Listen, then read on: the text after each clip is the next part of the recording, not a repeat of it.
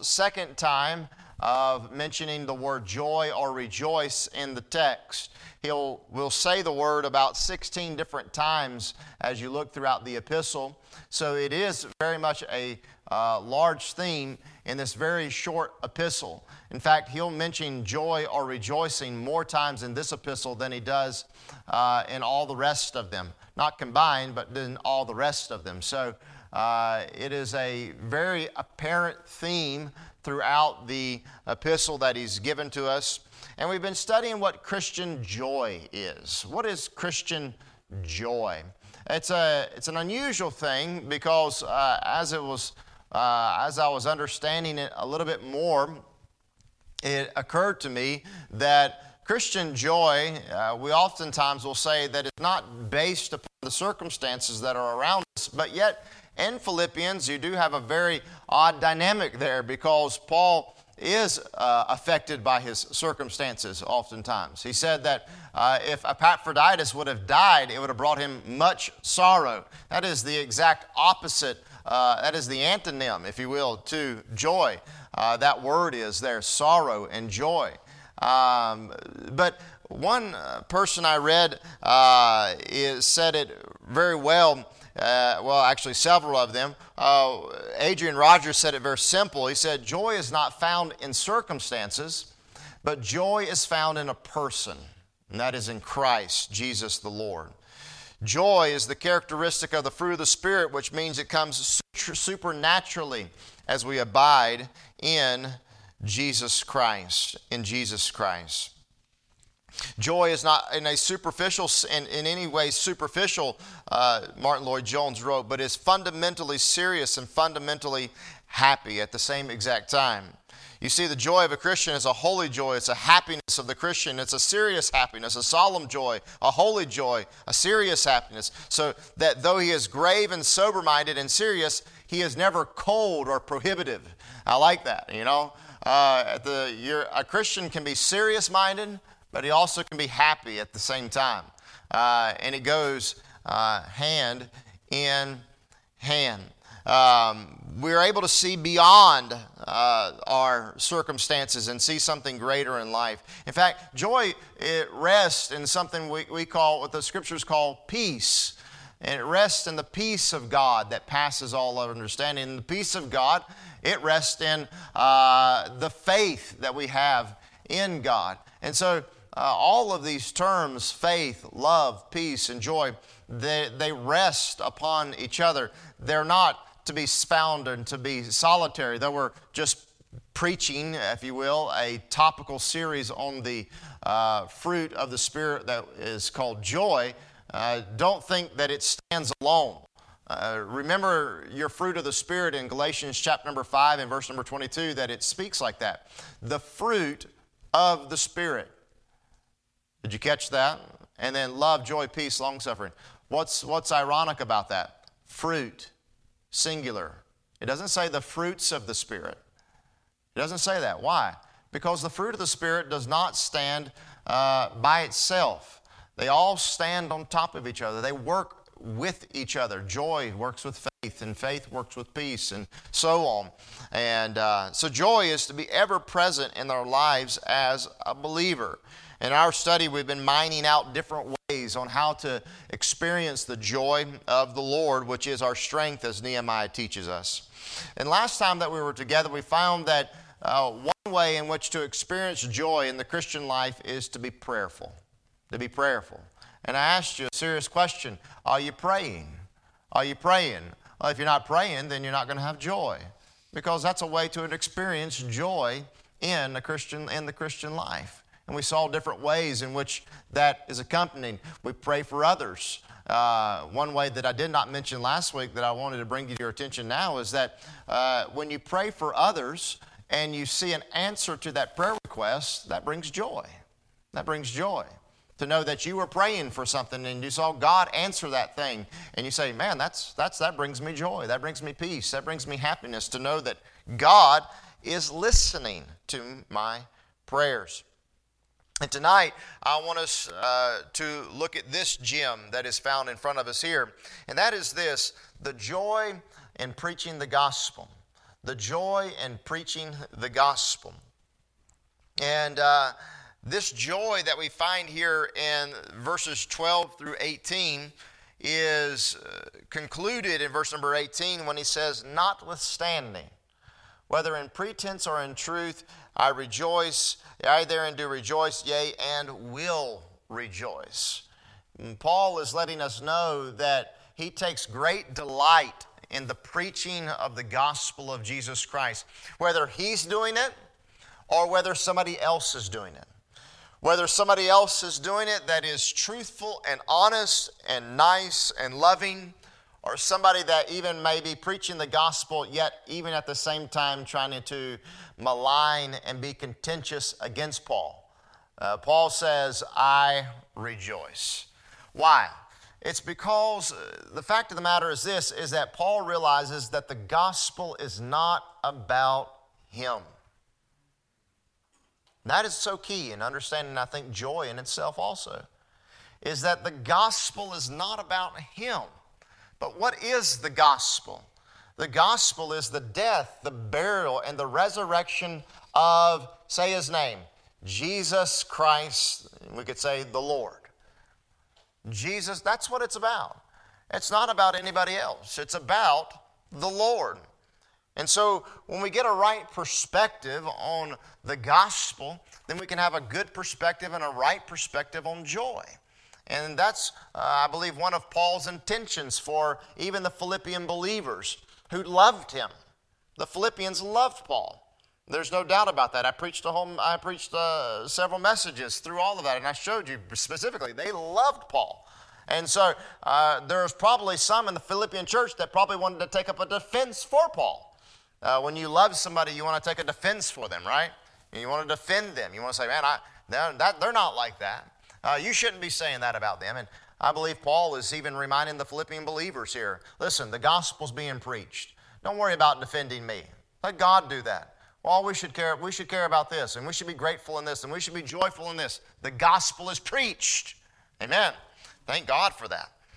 And so sometimes I might quote an author that I don't particularly agree with in everything, but I'm glad, usually the authors that I'm quoting, unless I tell you that they're heretical off the bat, that I'm quoting, though I might not agree with every point of their doctrine, and maybe even some larger points of their doctrine, I will agree with this. Thank God that at least they're preaching the death, the burial, and the resurrection of Jesus Christ the Lord through Christ alone, through faith alone, and it has nothing to do with my works of righteousness.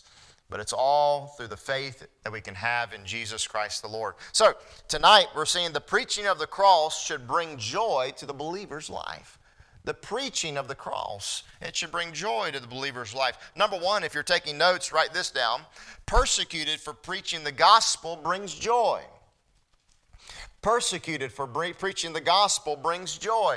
I don't need to take you over there, but I could take you to Acts chapter number 5 and also chapter number 4 and show to you there, and I've showed it to you many times, how in that scenario there when the apostles were persecuted for the gospel of Jesus Christ, remember after they were beaten or after they were told not to preach and they were sent out and they were scolded and they were rebuked, they counted it joy to them, right? That they were worthy to suffer for the cause of Christ. They were happy to do that. They were glad to do such a thing. I think it was Irenaeus who said that he was glad that the lions could eat of his flesh and fill their stomachs to the glory of God. I mean, he was happy for these things, happy to suffer for Christ, happy to suffer for the Lord. So persecuted for the gospel. That should bring joy. And that's what's happening in verses 12 through 14. Paul is describing his situation just a little bit that is happening there in Rome. Remember, he's imprisoned at Rome at this point. He's been imprisoned at this point, and he's telling the Philippian believers, he says, I would have you understand, brethren, that the things which happened unto me have fallen out rather unto the furtherance of the gospel. And he's saying that the things that happened to me at Jerusalem, when I was arrested there, And then I was tried and moved on, and they moved me up the way, and they moved me further up. And finally, I appealed to Caesar, and then all of my heartaches and journeyings and my shipwreck that I experienced, all of that's included in this text. All of that, he says, has fallen out for the furtherance of the gospel. The fruition is the idea of this. The fruition of that trial, of those beatings, of all of it, is that the gospel has been furthered. And he says, and I rejoice. Yeah, and I will rejoice for that. How many of us tonight that are believers in Jesus Christ, even though we might not always be the best witness, but how many of us would be glad to know that when we die one day, that maybe our death, our funeral, our life, that somebody saw something there. They saw Christ and they accepted Jesus Christ as Lord and Savior. I mean, how many of us would love that? Amen? That'd be a great crown in heaven, wouldn't it? To know. Even Paul says in another place, he says, in Philippians, we'll talk about this, he says, you are my crown of rejoicing. Who's he talking about? I think that's in Thessalonians. He's talking about the Thessalonian believers. He's saying the believers, the people that I've led to the Lord. He says, those are my crown of rejoicing right there. That's my crown right there. That's what I wear right there. I'm not worried about the worldly crowns. I'm thankful. Those are my crowns. That's what's beautiful to me. So persecution for preaching the gospel brings joy. Paul was writing from this Roman prison cell, and he tells them what was happening to him. And sitting in this cell, there's probably no doubt that Paul had some sorrow. He had sorrow. He was no longer able to see his friends, right? I would say that brought sorrow to his heart. I would say that he had great sorrow in prison whenever Epaphroditus, one of their own, almost died. He tells us that and confesses in Philippians 2 that he had great sorrow of heart during that occasion.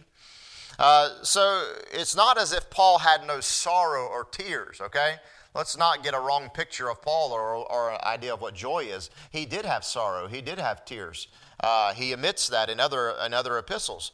But it's not as if he was in this perpetual state of smiling, right? Okay, sometimes we get this idea of Christian joy means I must walk around with my smile plastered on my face all the time. No, that's not what we're saying here tonight. He may have had sorrow, but he still had joy. There was some writers named Martin and Hawthorne. They wrote a very good portion on this. They said, hence for Paul, joy is more, listen to this, than a mood or an emotion. I like that. It is a mood and an emotion. They're not denying that, but they're saying it is, but it is more than that. It is more than just a mood or an emotion. But joy is an understanding of existence that encompasses both elation and depression.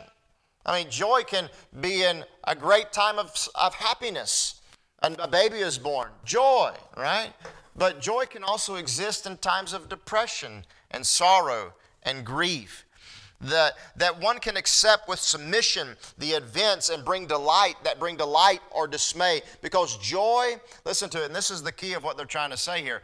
They said this. They said, because joy sees beyond any particular event and he looks to the sovereign Lord who stands above all events and ultimately has control over them. Joy, to be sure, includes within itself. Listen, this so applies to Paul so perfectly.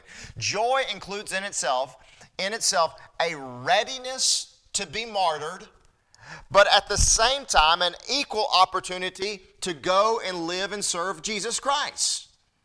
It's both, and that's the great thing about being a Christian. Amen. Is that you can have joy and deep sorrow, but you can also, as well as you can have joy in good times.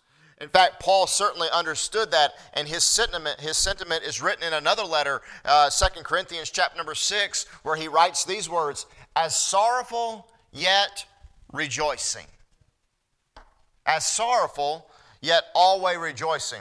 Funny how I had to read Martin and Hawthorne a whole entire paragraph to just get one little thing what God said, right? I mean, that's what happens a lot of times in scriptures, and in commentaries and in preaching. But he says, as sorrowful, yet always rejoicing. You know, if you're sorrowful, you still can have joy. You can still have joy. That's the promise that is given to us here. And because you're looking beyond the circumstances. As Rogers says, joy is not found in a circumstance, but it's found beyond the circumstance, and it's found in the God of the circumstances.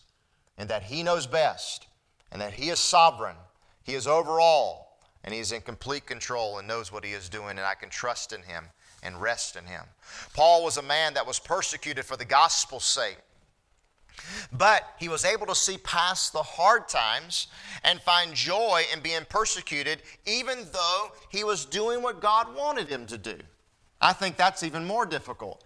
It is difficult, no doubt, I believe, to have joy in a grievous time when something doesn't go right in our life. That's difficult to find joy. But it's even harder, I believe, to find joy when you are doing what is right and yet still you're persecuted for it. That can be very challenging for a believer, very questioning for a believer. Why is this happening to me? And those questions will pop up into our minds. It is in those times we must be as Paul and realize that life is not, and I don't mean to say this insensitively or anything, and I would never tell this to anybody on their deathbed or somebody that just died, but in a church service it's helpful for us to understand that life is not about me. It's about the gospel. It's about the furtherance of the gospel. It's about Christ. It's about Him. And in, like we sang tonight, and Ashley didn't know this, but she picked that song out and said, maybe we could sing this song. And I said, yeah, that's a great song. Go right with the message. In my life, Lord, be glorified. And be glorified. God, I don't understand what's going on. I don't know why I'm getting persecuted and I'm doing what's right here. But God, in my life be glorified. May this, Lord, bring about the furtherance of the gospel. May people be saved. May more people hear about Jesus Christ. Paul was able to see past the circumstances. In verse number 12, he was able to see that his bonds was able to further the gospel. He says that in verse number 5. He says that, or verse 12, that the things that have happened unto me have fallen out, have brought to fruition, rather under the furtherance of the gospel. Also, we find in verse number 13, he was also not only to see that his bonds were able to further the gospel, but he could also see this, that his bonds placed him in a position that he was able to give the gospel where he normally would not have been able to give it, inside the palace walls. There is no way that he would have had any access to the people that were inside the palace walls. He would have never have had that access had he not been arrested and put inside there. He had access to them. He was able to preach to them so that my bonds in Christ are manifest in all the palace and in all other places. In fact, at the end of the epistle, we read that even some of Caesar's own household accepted Christ as Lord and Savior. So you say, why does God got me here? He's got you there for a particular purpose, right? Like Mordecai told Esther, for such a time as this. And then thirdly, we find he was able to recognize his bonds. Listen, this is very interesting. His bonds went beyond just encouraging, just being manifested in the palace, but it actually encouraged other people to get the gospel out. So the gospel was able to spread. Think about that. How much gospel preaching can one man do? All right? How much gospel preaching can 10 men do? Let's change the scenario. How much gospel preaching can 10 families do? Amen? I mean, more and more and more and more. Paul saw the advantages that were happening here, though he was in a very unsatisfying and unsavory situation, you might say. A sobering and sorrowful place. Number 2, we found that even through persecution that he was able to have joy. But secondly, we find this, that preaching outside the prison walls brought Paul joy. Paul goes on to say in verse number 15, 16, and 17, he says, some indeed preach Christ, even of envy and strife, some also of goodwill. He said in verse 16, the one preached Christ of contention, not sincerely, supposing to add to affliction of my bonds, but the other of love, knowing that I am set for the defense of the gospel. In fact, verse number 14, he says, there are brethren that are waxing confident. The word waxing there means growing. There are more brethren that are growing confident of this thing, of to preach the gospel without fear, to speak the word without fear, and no fear. To preach God's word. The unsatisfying situation that Paul was in brought that. Paul was happy. He was happy because even though he was not able to go outside the walls and preach the gospel anymore, where he used to, but others were now preaching the gospel outside the walls. And that brings me to a thought there. Is that I am always kind of concerned about somebody that says, what about all this business of always preaching the gospel? Why do we always have to preach the gospel? Why don't you give us something real practical? And I hear sometimes, I've heard that conversation before. Why not give us something very practical? One of the things that we're going to do soon is Brother Nathan St. Pierre, I've asked him to kind of brighten this pulpit up a little bit. We're not going to paint it, just going to do something, just it's beat up and everything, just make it look a little better.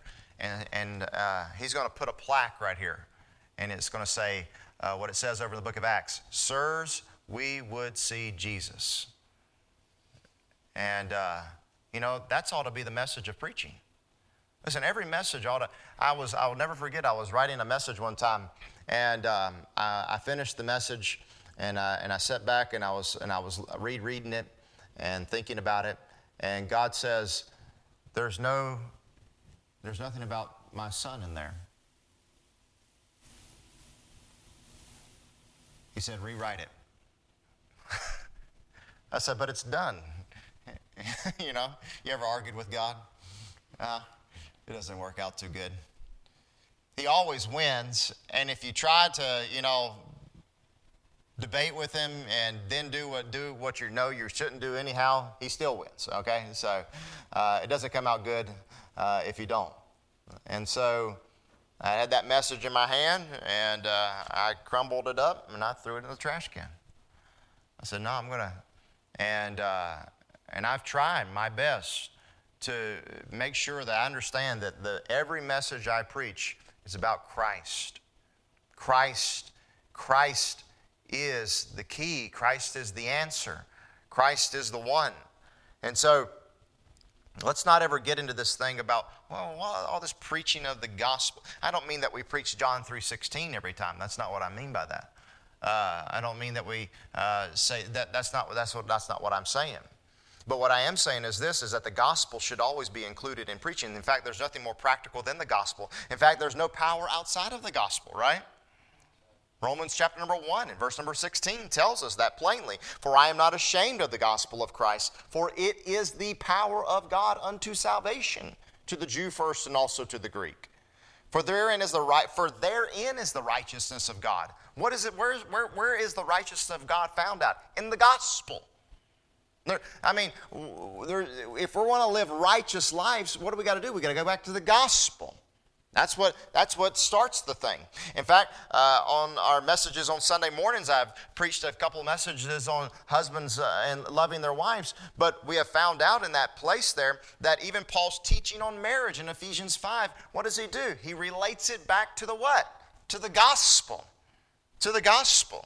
Look at forgiveness. What is the motivation of forgiveness? In Ephesians 4:32, it's the gospel. What about giving? What's the motivation of giving in the New Testament? It's the gospel. Christ is what it is. Why should children obey their parents? It says, children obey their parents in the Lord. It's the gospel.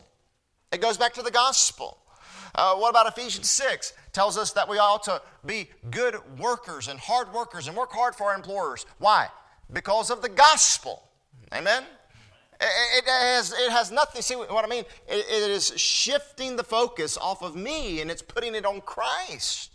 That's why it's so important that preaching the gospel, he said, brought outside, man, outside these walls, I'm so happy the gospel's getting preached. Because see, the gospel doesn't, as a believer, the gospel doesn't just affect your routine on Sunday. Amen?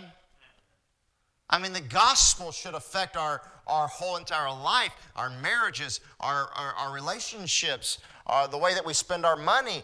It has an entire effect on our attitude, on our actions, on how we view and understand circumstances. I mean, just look at the news and what you're seeing today in this war with Israel and all those kinds of things. How do you interpret all of that? You interpret it through the gospel. Amen? I mean, I'm looking at all these news stories, and they're interpreted from a philosophical view, or from the Palestinian view, or an Israel view, or I guess one of the greatest things they're interpreting through is through a humanitarian view. Is how we look at this. How should we view things? Through the gospel is how we should look at it. Through the Word, and understanding it through God's Word. That's how we view things. Are we always going to have the answer for everything? Of course not. But the fact of the matter is this, is that our views in life should be based around Jesus Christ the Lord. Jesus Christ the Lord. Paul was happy that the gospel was getting preached. He was happy that the gospel was moving forward, even though he was bound in prison. Paul's encouragement to Timothy in 2 Timothy chapter number 2 and verses number 8 and 9, he's also in prison in this passage too. He writes these words to Timothy. Remember that Jesus Christ, the seed of David, was raised from the dead according to my gospel, wherein I suffer trouble as an evildoer, even unto bonds, but the word of God is not bound. You see? He says the word of God's not bound. Christ isn't bound. The gospel isn't bound. You can't put the gospel in jail. Amen? You can't put the gospel behind bars. If you do, it'll just spread behind bars, right? And eventually it's going to seep out of the bars. And it's going to get over into Caesar's household, all right? And it's going to spread. It's the gospel.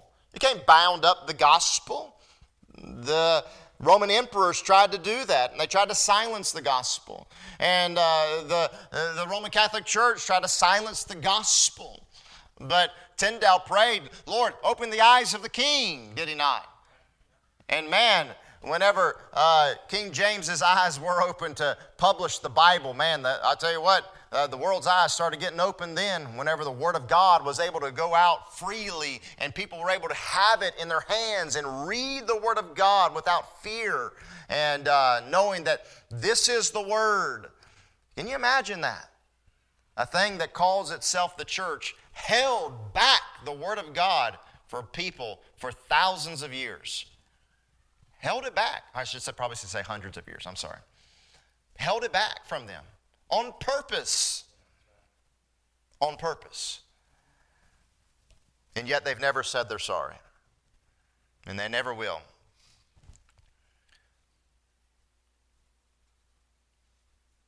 Paul says, I'm a supporter of the gospel. And he says, I'm a supporter of the gospel and I love and I take great joy to hear the gospel advancing. I love to hear the gospel advancing. I love to hear it moving on, going to foreign lands. It thrills my soul to, your wood have to be pretty wet to not get on fire when Brother LaBelle was here. You know, talking about the gospel getting over there to unknown regions. I mean, you'd have to say, I don't really care about the gospel. And I was excited. I was happy to hear about it. I was happy to hear about that church that took up $21,000 for him so he could build his roof. Why? For the advancement of the gospel. Praise God. Thank the Lord. When you hear a missionary prayer letter, it should bring joy to your ear to hear these things about the gospel. Number one, that the gospel is preached. Number two, that the gospel is being received and people are getting saved. That should bring joy to our hearts. The third thing that it should do is this, is that it should, you should be joyful when you hear that the gospel is being passed on to other preachers. And other preachers are starting to preach the gospel. I should be saying, man, that's awesome. That should bring joy to our heart. The gospel is, and I believe, is in a never-ending state of advance. So how do you know that? What did Jesus say? The gates of hell should not prevail against it. Against what? The gospel? No, the church. The church is the bearer of the gospel. And when we stop bearing the good news, when we stop preaching it in the pulpit and giving it out and telling our neighbors and telling our friends and our co-workers, then we'll become a dead church. All right? We might still be in an organization. We might still have a sign and a cross out front. But here's the thing, is that we cease to be a church. Because a church is preaching the gospel, is what it's doing. Do we have joy? William Borden was the heir to the Borden fortune. Yet he gave up millions and millions of dollars to be a missionary for Jesus Christ. He would later on die on the mission field before he even got to the field that he wanted to get to. But in the back of his Bible, they found these 6 words that were written. Early on in his college days, he wrote these words, no reserves. No reserves. Later on, whenever he announced his call to missions, he wrote these words, no retreats. No retreats. And then many think that whenever he was close to his death, he wrote these words in the back of his Bible underneath those other 2. No regrets. No regrets. Listen, I've never regretted 1 cent or any money I've ever given to the gospel. Never have I regretted it. Never have I thought, I wish I could have that money back. I wish I could have invested that in something else. I've never regretted giving anything to the gospel. We spend money on what makes us joyful. We spend time on what makes us joyful. And we sacrifice in order to do things that might bring us joy. So let us be joyful when the gospel is preached even outside these walls.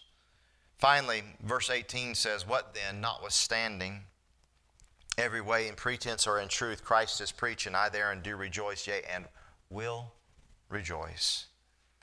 He says, I praise the Lord that whether in pretense or in truth, the gospel is preached. Pretense or in truth. Pretense means a pretext. It means a cloak is the idea. It means a facade. Paul was happy that the gospel was being preached even by Christians that were dogging him, even by Christians that were putting him down. It's one thing for the world to misunderstand you and malign you, but it's quite another thing whenever Christians start maligning you, right? Quite another thing.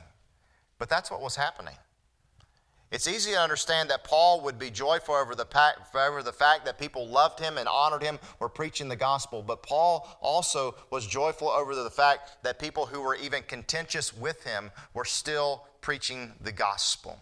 And I don't know that that's a skill that the majority of us are skilled in.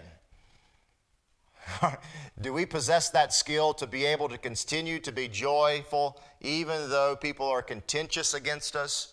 They're Christians, they're preaching the gospel. What if somebody spoke out against me? How would I feel about that? What would be my thoughts? What was happening? What was happening was this, is that there were preachers of the gospel that were belittling Paul. They were putting him down. They were making snide comments and putting a facade on in order to make themselves look better. What they were doing was they were hoping to add affliction to his time in prison. Realize, not every person in Paul's day was for Paul, okay? Sometimes we get a false impression of the New Testament and Paul's epistles that, man, we really lift up Paul a lot in the church, all right? Not just our church, most of the churches. Man, Paul was it, you know? But Paul was just a man, okay? It wasn't about Paul, it's about Christ, okay?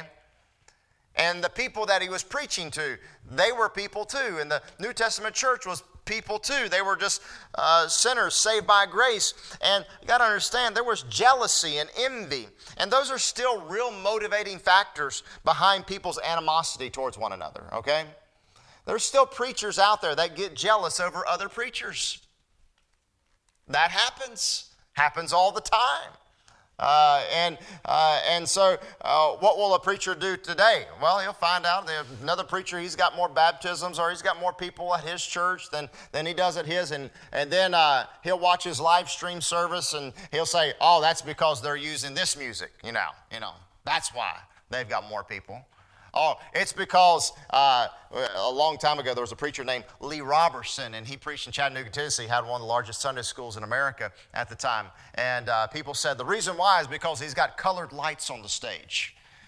In fact, he would use purple and red lights during a baptism, and they said that was the reason why he had the biggest Sunday school. You know what I mean? It wasn't that the fact that they went out every single Saturday and and hit the doors and got the foot traffic going or anything like that. It wasn't that they prayed for hours on it. None of that. No, it was because you got purple and red lights. You know what I mean? That was the reason. So we kind of can get nitpicky on some things. All right. Listen, if you don't want to go to church that sings like that or does that or uses purple and red lights, then don't go to the church like that. Find a church that's yours. One pastor said, God has a church for everybody. He does. He does. Amen. That's a good thought right there. But let us not be jealous or envy. Also, not everyone agreed with Paul. Okay? Understand that too. 2 Corinthians teaches that. 1 Corinthians teaches that. Thirdly, realize this. Paul probably brought some of it on himself. Okay? I mean, he did not listen to God when God told him not to go to Jerusalem, right? I mean, book of Acts. So you're going to go down there. You're going to get put in prison, He said, I'm going anyway. I'm going to go do it, And he went. And number 4, Paul was not, we get this wrong, I do think we get a wrong impression of Paul. Paul was not the most likable guy. He had a very strong personality, okay? He had 2 very large arguments with 2 of the apostles, Barnabas and Peter, okay? I mean, so think about that. He was a man that, when I say apostle, I know Barnabas is called an apostle, means a sent one. Anyhow, we won't get into all that argument right there. But he was a strong-willed man. And the fact of the matter is this, is that people usually love strong-willed people or they do not like strong-willed people. You know what I mean? That's just the case. That's what happens with folks, all right? So these are just some of the reasons why Paul probably experienced contention amongst the brethren, all right? Maybe some of them he rebuked at one time, all right? We don't know. But the point being is this, is that Paul, the key word again is notwithstanding. It doesn't matter whether people love me or hate me. It doesn't matter if their preaching tells the truth about me or their preaching is just a facade. What are they preaching? They are preaching the gospel. Then I'm okay. Here is the word for the series then. Here is the word for our series, and it comes up right here and we finally get to our word. Then I rejoice, and yea, will I rejoice. I rejoice, he says. And this is so good. Listen to this. This is so good. He says, I rejoice presently, actively, me doing it. I rejoice in the fact that the gospel is being preached. I am doing it. I am actively participating in the joy of the Holy Ghost, knowing that the gospel is being preached. But look at this, a change in word. And it's very subtle. But he says, and I will rejoice. Future passive. Passive. I will passively rejoice in this fact. That means the rejoicing will be coming over me because of this fact that the gospel is preached. How interesting that Paul's life and joy consists of both active joy and passive joy. He's affected through the gospel through both of them. He is overcome with the rejoicing that he is hearing the gospel being preached. He's not preaching it. Amen? It's not him doing it, but he's hearing about it. And it's coming upon him.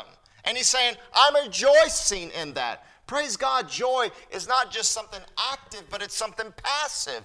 It's something we participate in, but yet it's something that affects us at the exact same time. Praise God for that.